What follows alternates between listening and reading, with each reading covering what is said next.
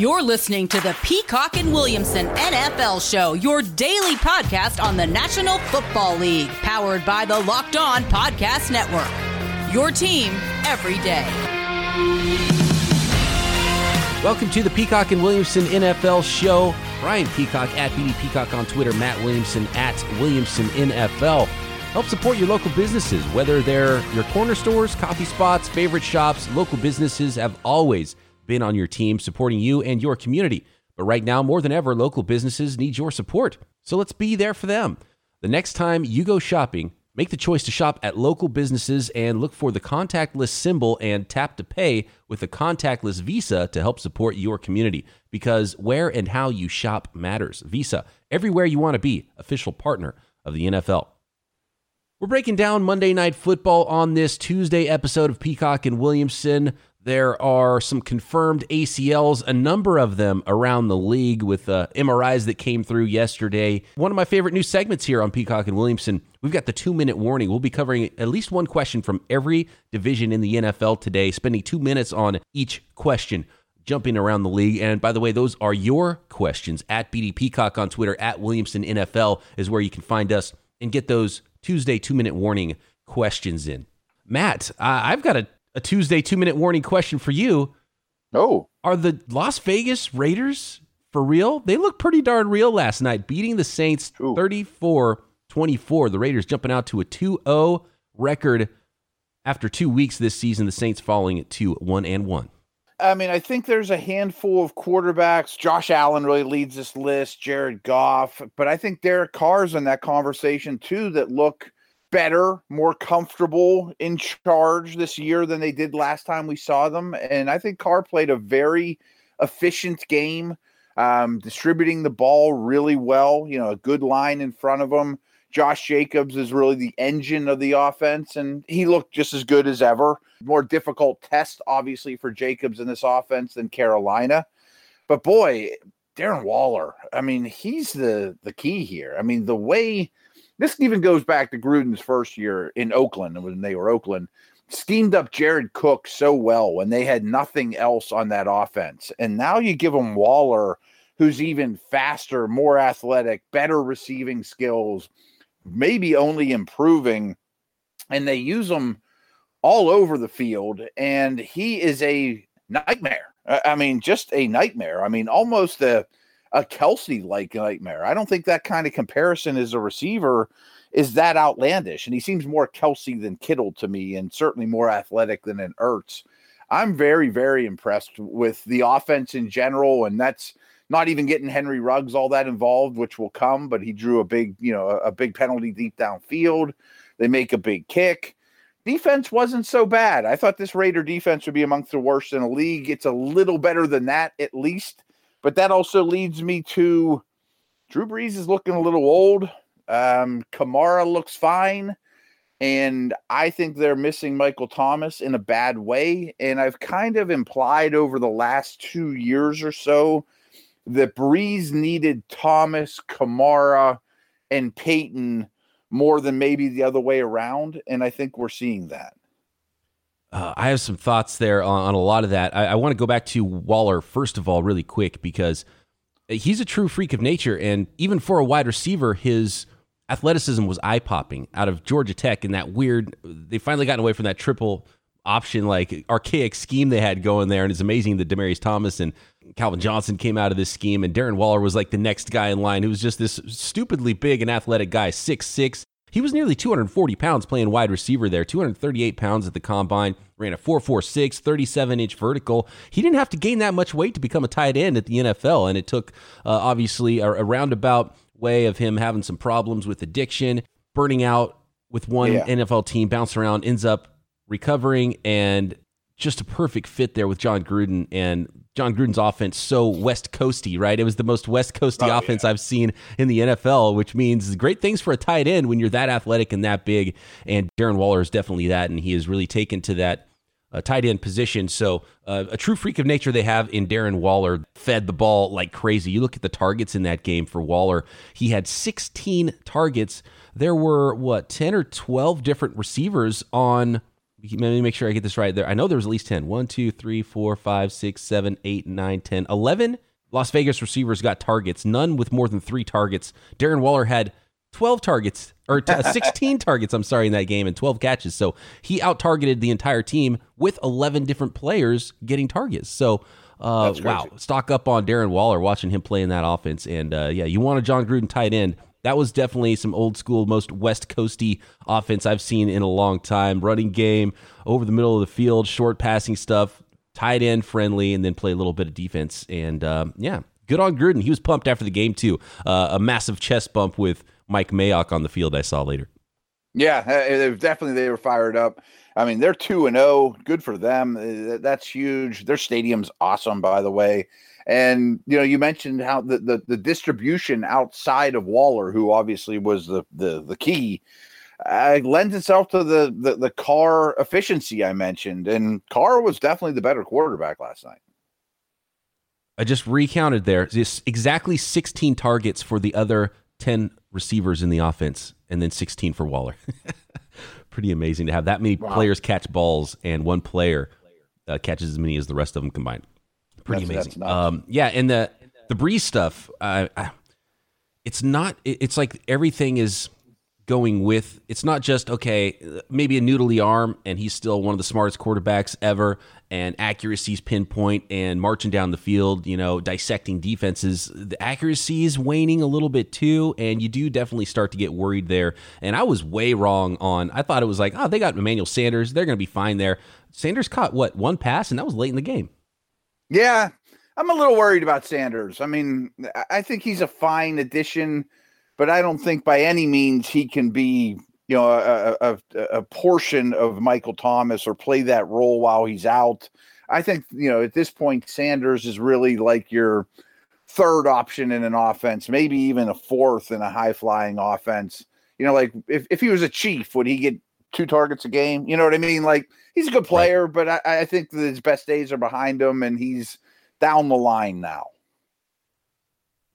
Alvin Kamara, this is my last thought on the game. Alvin Kamara and Josh Jacobs. I mean, that was just fun to watch. 2 of the best running backs in the league right there. And Josh Jacobs quickly, I think moving into that upper echelon of running backs in the NFL. I mean, he'd probably be, with all the injuries right now, if you redrafted a fantasy football league for this season right now, Jacobs is one of the top, 3 or 4 picks, right? Got to be, right? Yeah, with the workload. I mean, look, it's only 3.3 yards per carry, but they knew what was coming, and Josh Jacobs you could see the talent. If you look at the box score, you wouldn't be wowed by it. If you watch the game, you're like, oh my gosh, Josh Jacobs is the real deal. And Alvin Kamara, There's no smoother running back in the league. I love the way he runs. He doesn't look like he's going full speed, and all of a sudden, whoop, there he goes. And his balance is ridiculous, and he has more power than you think. He has those finesse aspects, but he's also, very difficult to get on the ground. And Jacobs has some similarities. I mean, you said it before I did, that these are 2 of the best running backs in the league already. Yeah, I think Jacobs is in that conversation. Multiple ACLs popping. Hopefully that is not something that continues around the league. We'll get into that and take your questions. 2-minute warning on this Tuesday episode of Peacock and Williamson.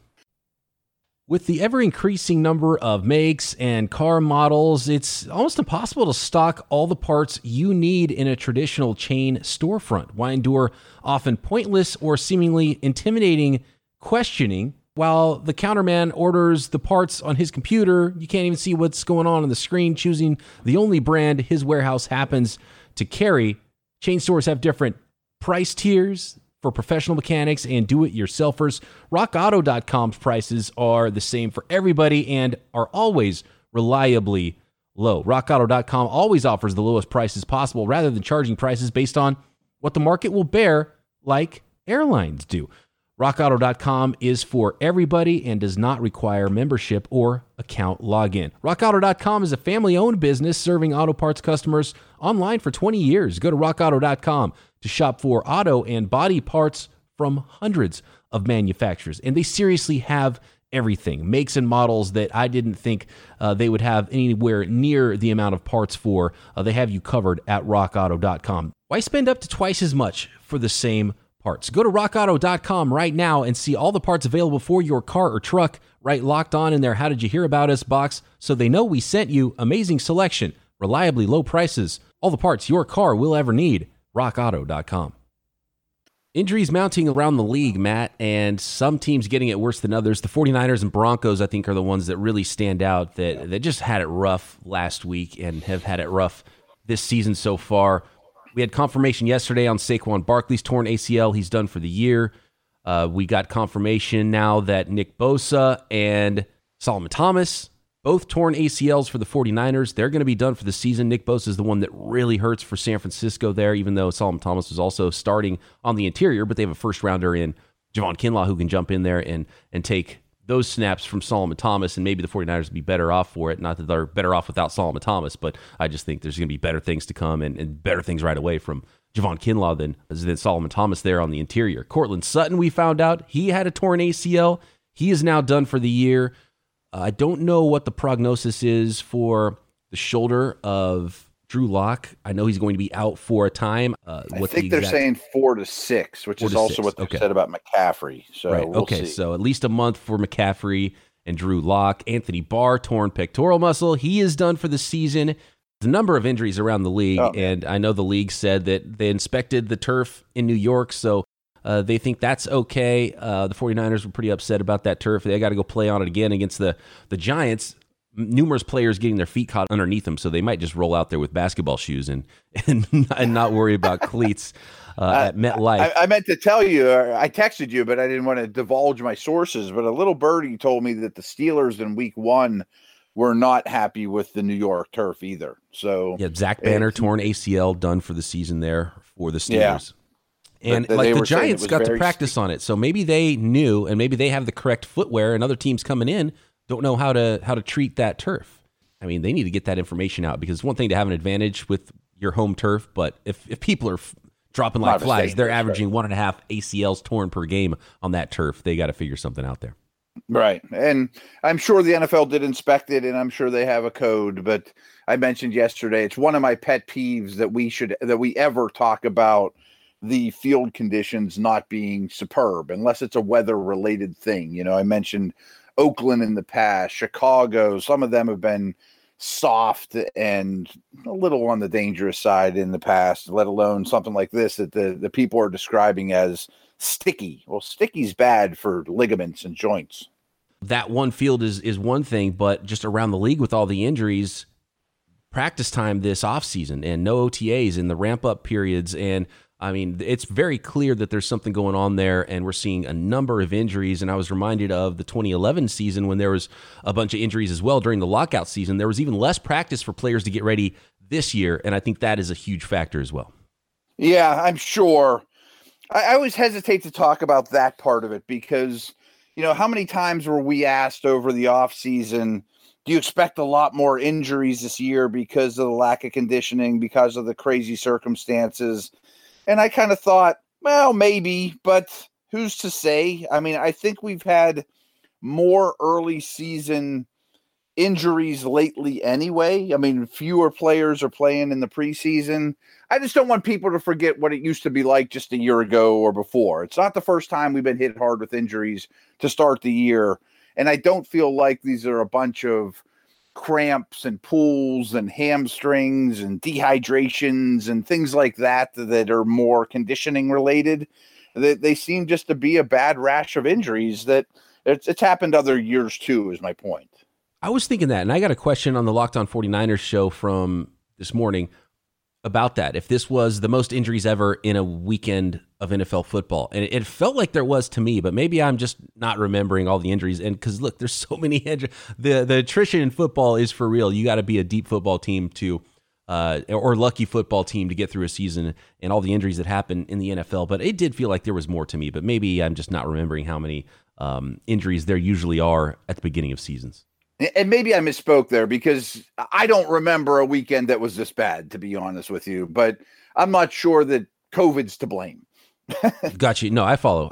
Yeah, it might be just, it happens. There's an unlucky nature of a tough sport that there's going to always be a number of injuries. But a couple teams got it worse. We'll see if they are able to overcome it. Let's get into this Tuesday. I have a quick Niners question for you. I apologize. Yeah, sure. With Bosa being out and Thomas, I mean, he's a good player. He's not a great player.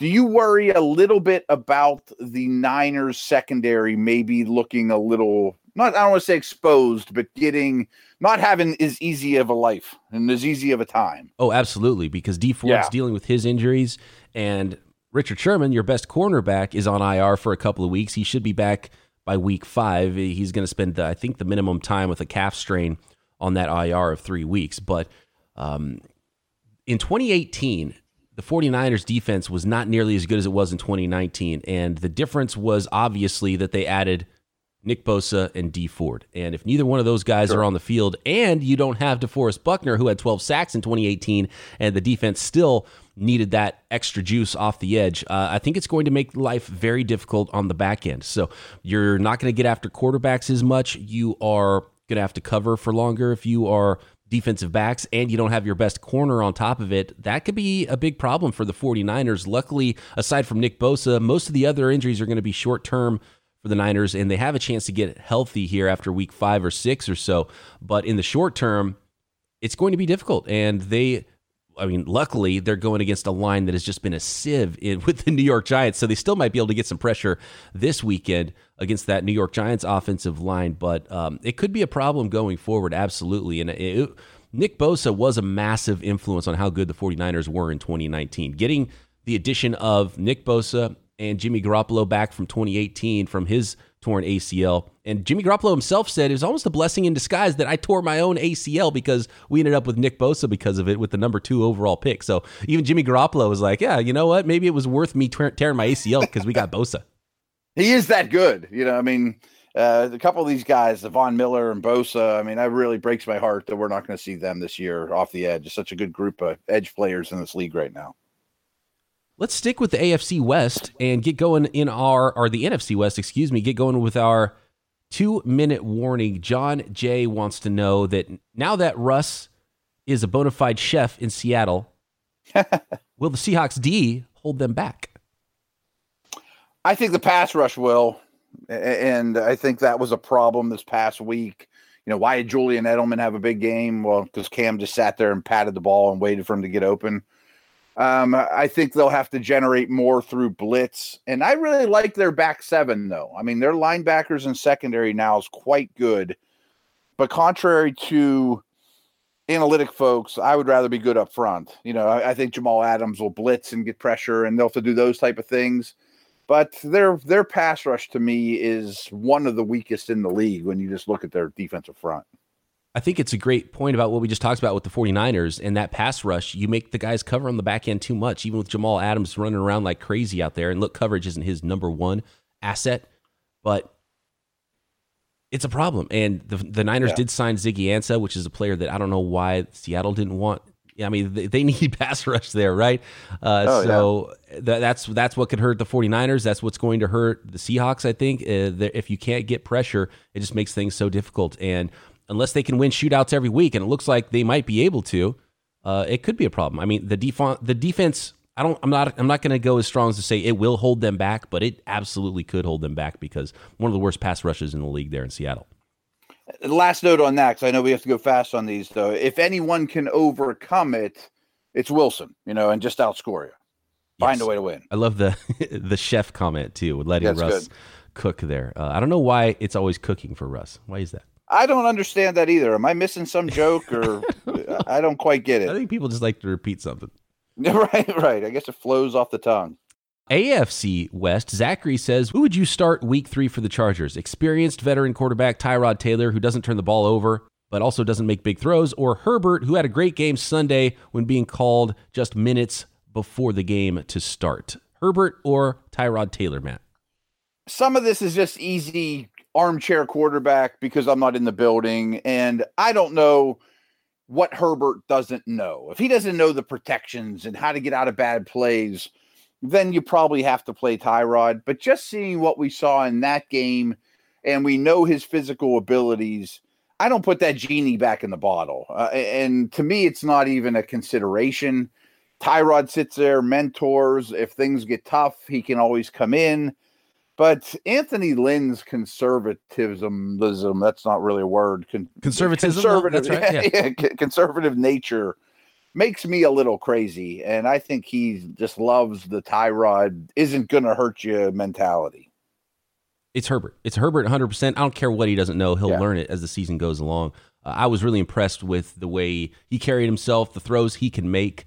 Get him every rep you can right now. And they almost knocked off the Chiefs with him starting, right?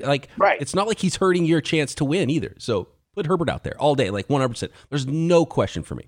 Me too. All right, more 2-minute warning. We'll hit the rest of the NFL. We've got 6 more divisions coming up. Did you know there are new flavors of Built Bar? If you've had Built Bars in the past, you know how good they are, and they've got some fantastic new flavors that you should be excited to try. Caramel brownie, cookies and cream, lemon almond cheesecake, carrot cake, apple almond crisp. They've got their 12 original flavors as well. You've heard me talk about the peanut butter flavor that I love. Double chocolate's good. Mint brownie is also one of my favorites. 18 fantastic flavors to choose from. You can get a box of just one flavor and get multiple boxes. You can build your own box of Built Bars as well. They're covered in 100% delicious chocolate. It is a protein bar that tastes like a candy bar, soft and easy to chew. Great if you're health conscious, trying to lose or maintain weight while indulging in a delicious treat. Low calorie, low sugar, high protein, high fiber bar that is also great for a keto diet. Go to BuiltBar.com. Use promo code LOCKEDON. You'll get $10 off your next order. That's Built Bar, BUILTBAR. Use promo code LOCKEDON for $10 off at BuiltBar.com. Just going to jump around from division to division here. I want to go to the NFC East, and this is Swerve Griffin, and this is kind of an NFC West question as well. Does every team in the NFC West easily win the NFC East? Cowboys versus Cardinals, to me, I still think favors Dallas. The Cardinals have been one of the most impressive teams, though, over the course of the first 2 weeks. 2-0. The Cowboys look very iffy. I called them the worst best team in the NFL. Yeah, and I think that's an accurate description. And I think Philly is now a below average team, which gives them 3 teams in that division that are below average. Dallas lost to the Rams. I think the Niners or Seattle easily wins that division. I still think Dallas, if Arizona was in the East and we took the Giants out, I think I'd still take the Cowboys. But it's a good conversation. Swerve Griffin, great name, by the way. And this is a good question, and I'll say yes. I think every NFC West team would win because of how good the Cardinals have looked. That would be a team I would question. The 49ers, maybe now that they have so many injuries, wouldn't be able to win that division or the NFC West. The Rams, I actually picked to finish 4th in this division. They look like the best team in the division right now. I mean, this division is stacked. I would take every team right now in the AFC or the NFC East. I haven't seen quite. I like the Cowboys on paper. I haven't quite seen it. I mean, that comeback against the Falcons was nice, but it was against the Falcons, and the Falcons are great at finding a way to lose. Yeah, I was just so high on the Cowboys going into the season. I'm not ready to swerve off that yet, Griffin.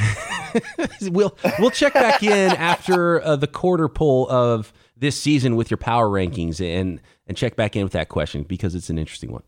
They're dropping. And Cardinals are rising, but I still would take the Cowboys to win that division. NFC South, there's actually a couple of really good questions. I don't know if we can fit in a bonus. You have a question that Rodney hit you with, right, about the Saints? Yeah, and basically what he asked, and he sent me this during the game last night, and I went, talking about my offseason, analysis on these teams. I've said pretty much since the start that the Saints are a tier 1 team. And Rodney Schuckman asked me, serious question, are the Saints good? Breeze looks like he's losing his fastball. It's only week 2. Defense getting shredded in second week in a row. And this was like in the third quarter of the game.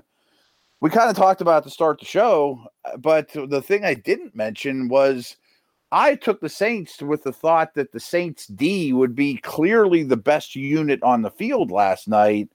That's not how it went. And I don't know if they were shredded in week 1. But this defense, I expected to be a top 6 or 7 type defense, and we're not seeing that. I mean, we talked about the other side of the ball a fair amount. I'm open to the idea that maybe they're not a tier 1 team. I don't know that I can dip them further than that. I mean, right now they're not playing like a tier 1 team, though. I want to double up in the South here because Tom in Texas has a good question. Any Panthers players that could fetch some good return at the trade deadline. So Tom in Texas looking ahead for that rebuild. And I talked about it before in the offseason. I thought the wrong move was to pay Christian McCaffrey. I think you have a running back there on a rebuilding team. You get all the value you can out of him, which is not paying him. That's trading him. And that was their best trade chip. And you look at this roster, most of the players that I think teams would want are the young players that you're trying to build around. DJ Moore, I'm having a hard time coming up with names. Like Kawan Short, if he's healthy, he could absolutely help a team. So you could get something there, I think. But that's what I thought. He's not playing right now, and he's had a rough go the last couple seasons there on the injury front. I'm looking at the roster, and maybe Robbie Anderson. I think he's only on a 1-year deal, right? I think so, but I think he's been good and has a rapport with Rule that they would want to keep each other. They don't want to stray from them. I don't know that I mess with those 3 receivers. That seems like a foundational piece. I think Short's a good one, but I'd have to get pretty decent return. I thought about Russell Okung, but maybe trading away linemen is bad business for trying to get better. No, that's true too. Yeah. And there's a dearth of good offensive linemen around the league. So there might be teams calling and be interested in offensive linemen if you were willing to go there. So maybe that's where you could find a guy, but nobody wants to trade away offensive linemen either. Right. I mean, like Miami trading Tunsil, I'm not sure that helped their cause last year. You know what I mean? Like, if you can't block anybody, it's hard to install things for the future. Here's a crazy one. Okay. If PJ Walker gets a chance, which I think isn't crazy talk in a month from now, if they're 1-5, 0-6, the XFL kid that Matt Rule loved, maybe somebody comes calling about Teddy because their quarterback's hurt or something like that. And they're going to draft a quarterback anyway, and PJ Walker's a nice developmental backup that they like and can compete. Okay, I'm with you on that. I mean, maybe. If the Denver would like Teddy Bridgewater right now, or someone that loses a quarterback. So in your deep dynasty league, are you picking up PJ Walker right now, the former Temple quarterback? I've actually had him in my the only one that's a Superflex league. I've had him since the summer. There you go. Okay. Yeah. That's a good nugget. I like that one. I would not have come up with that name. Yeah. I mean, he's also good for fantasy because he runs a lot. Right. Yeah. That helps. NFC North, this from John. He says, what in the world gave you guys any microcosm of faith in the Lions' ability to be respectable in 2020? Asking as a jaded, lifelong Lions fan. That was all you, Matt. I'm going to let you run with this question because you were all about it. Yeah. Here's the only caveat. I'd like to see the offense with Kenny Golladay, hopefully at some point, because I still think the offense has a chance to be quite good. But, man, I mentioned it yesterday. Patricia's probably second in line behind Gase for me in begging to whose seat is the hottest. And the defense doesn't get any better. They put their corners in tough situations, and they don't have good enough corners to do that. They have to generate pass rush. They don't have a lot of team speed. They continue to bring in former Patriots that Belichick didn't really try that hard to keep, and frankly, the organization, to quote this tweet, basically, has been garbage the majority of my life. And that's not an accident. It's not an accident. It can't be an accident when it's 50 straight years, right? I can sense that in the question, and I appreciate that from John. I mean, that's got to be rough. And there are a bunch of 49ers fans. I had to remind them that. They're like, oh, man, wow, how come we have the worst luck and all these injuries are happening to us? I was like, you just came from a Super Bowl. Dude. You don't think the Browns or the Lions would take that season the Niners had in 2019 over the last 50 years just one time? Oh, trust me. I mean, anytime Ben throws a pick, us Steeler fans have it so hard. I'm like, dude, you got 6 trophies. You go to the playoffs basically every year. Tomlin's never had a losing season. Shut up. Go to move to Detroit. Yeah, I'm with you on that. All right. AFC South, this from Bill. He wants to know if Jonathan Taylor is now the front runner for Rookie of the Year. Burrow's going to have a strong case. Edwards-Hilaire's going to have a strong case. But I think Taylor is if you drafted Jonathan Taylor in fantasy in the 4th round where he was going, he may be the league winner. Like when it's all said and done, he may be on the most championship teams because I think he's about to go crazy and is going to get so many carries behind a really good offensive line. So Yes, I would say. I mean, I think there's a really good chance he's Offensive Rookie of the Year. Yeah, I was raising my hand over here when you talked about it. I ended up with Jonathan Taylor, probably as much stock in my fantasy leagues as any player, including my Dynasty League, which I'm feeling good about. Jonathan Taylor, I think, will have a really good shot at it, and I think it's a perfect storm for him the rest of the way, but he's starting at a disadvantage just because of the first-round tag that are on Joe Burrow, and he's a quarterback. If Joe Burrow plays pretty well, he's going to win it. And Clyde Edwards-Helaire is on the Super Bowl champions, and he was a first-round player too. So he's got to overtake those guys, and if it's a tie, it's going to go to them. So he has to really clearly win it. How about this? I haven't pumped the new Locked On Dynasty podcast enough, but you definitely should check that out. Ryan McDowell and I do twice a week, and the one that came out today, we were talking about Taylor's dynasty value and kind of came to the conclusion going back and forth that both Edwards-Helaire and Taylor, you'll like hearing this since you have in your dynasty league. If we had a startup draft right now, they're top 5 picks. Like, I would rather have Taylor than Barkley. I might rather have Taylor than McCaffrey, with these injuries. I mean, there's not many backs in the league to own now for the rest of their life that I would take over Jonathan Taylor. He may be, if we have this conversation 2 weeks from now, he might be the consensus 1-1. Wow, 1.1 in Dynasty Leagues. Jonathan Taylor. I mean, I'm with you. I can see it for sure. That's a great conversation. Yeah, by the way, you do need to go download the Locked On Dynasty Football podcast featuring my co-host here, Matt Williamson. And that is, it's hosted by 2 different groups, right? It is. Ryan and I do twice a week, and Kate and Marcus Mosher do the other 2 days. They do Monday, Friday, I think it is. We do Tuesday, Wednesday. Kate also in our Locked On Dynasty startup. I beat her by like a half a point in week 1. Sorry, Kate. She knows her stuff. Yeah, she's good. We got to go quick here. AFC East, Mikey wants to know, are you guys buying Josh Allen's improvement? If so, are the Bills with Pittsburgh in that tier after Kansas City and Baltimore in the AFC? I've been really hard on Allen, and trust me, people have been telling me these last 2 weeks about how wrong I've been. They played the Dolphins and the Jets, so let's get that out of the way. True. They're 31 and 32 in my power ranks, so that's that. But he was awesome, and he's been way better as a passer, and it doesn't matter who you play if his accuracy is better and he's completing better balls, and I think Stephon Diggs has helped a lot. He is, to me, the guy whose stock has improved the most since we saw them last in 2019. So I guess I'm buying it, and yeah, I think right now, if you ask me who's the 3rd best team in the AFC, I would say the Steelers or Bills. I would have that exact same order. And I might put Baltimore 1 right now. Baltimore, KC, Pittsburgh, Buffalo. I did a power ranks today and put them on. There you go. We're in agreement there. That's my top 4 in the AFC. Yeah, so the Bills are there. So that means we are buying. I mean, you have to buy the improvement. We've seen it, and he's getting better. How much better is the question that we're going to find out very soon. Mm-hmm, right. Last one here, AFC North, this from Jay. Who are the real Cleveland Browns? The Week 1 Browns team that got wrecked in Baltimore, or Week 2 team that looked great on a short week in Cincy? Well, to your point of Baltimore being 1, they're kind of doing that to everybody. I mean, they look better to me than they did last year, which is wow.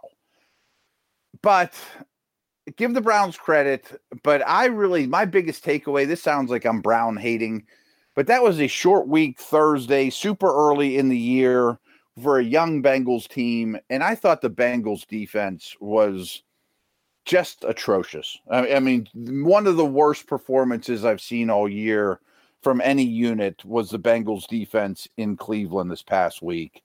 So it's never going to be that easy for those guys. And I still have a lot of Mayfield questions. I hate to hedge here, but Week 1, I don't feel like they're as bad as, and they played the best team in the NFL right now in the Baltimore Ravens, and a preseason is feel around the league with that Week 1. You can kind of throw out some Week 1 results. I agree with you. Cincinnati, not the greatest monitor because of how bad their defense is. They have Washington coming up next week. I don't know how much we're going to know there. I just need more time, I think, with the Browns because I don't know, and I think that's why the asker of this question is so confused, and I am too. I don't know what to expect. I think maybe closer to the Cincinnati version in Week 2 than the Baltimore. I don't think they're going to get blown out by most teams. It was Week 1 against a really tough opponent, so I would say closer to Week 2 Browns than Week 1 Browns. But we'll find out. Weeks 4, 5, 6, they've got Dallas, Indy, Pittsburgh. I think that'll be a really good indicator. Yeah, and week 1, the Ravens were my lock of the week against the spread because they had, a lot of stability. The Browns had a lot of new parts. Walking into that buzzsaw, you could see that coming, and so I'm not implying that that's who the Browns are. I mean, that's as bad as it's going to get for them, and that was a brutal matchup. Great stuff. Thanks, everybody, for all the questions. Keep those coming anytime throughout the week. You don't have to wait for us to ask for that question on Twitter. 4-hour Tuesday 2-minute warning. It's a lot of fun. I'm going to have to start putting a timer on it. I don't know how close we are to 2 minutes with these questions. I think we're getting pretty close, though. Yeah, probably the over as we tend. But we've hit more. We've been better. Most times we can't even get 8 questions in a full 30-minute podcast. So we are doing pretty well, I think. Thanks, everybody, for those questions. At BD Peacock on Twitter, at Williamson NFL. Tomorrow, it's stock up, stock down right here. The Peacock and Williamson NFL Show.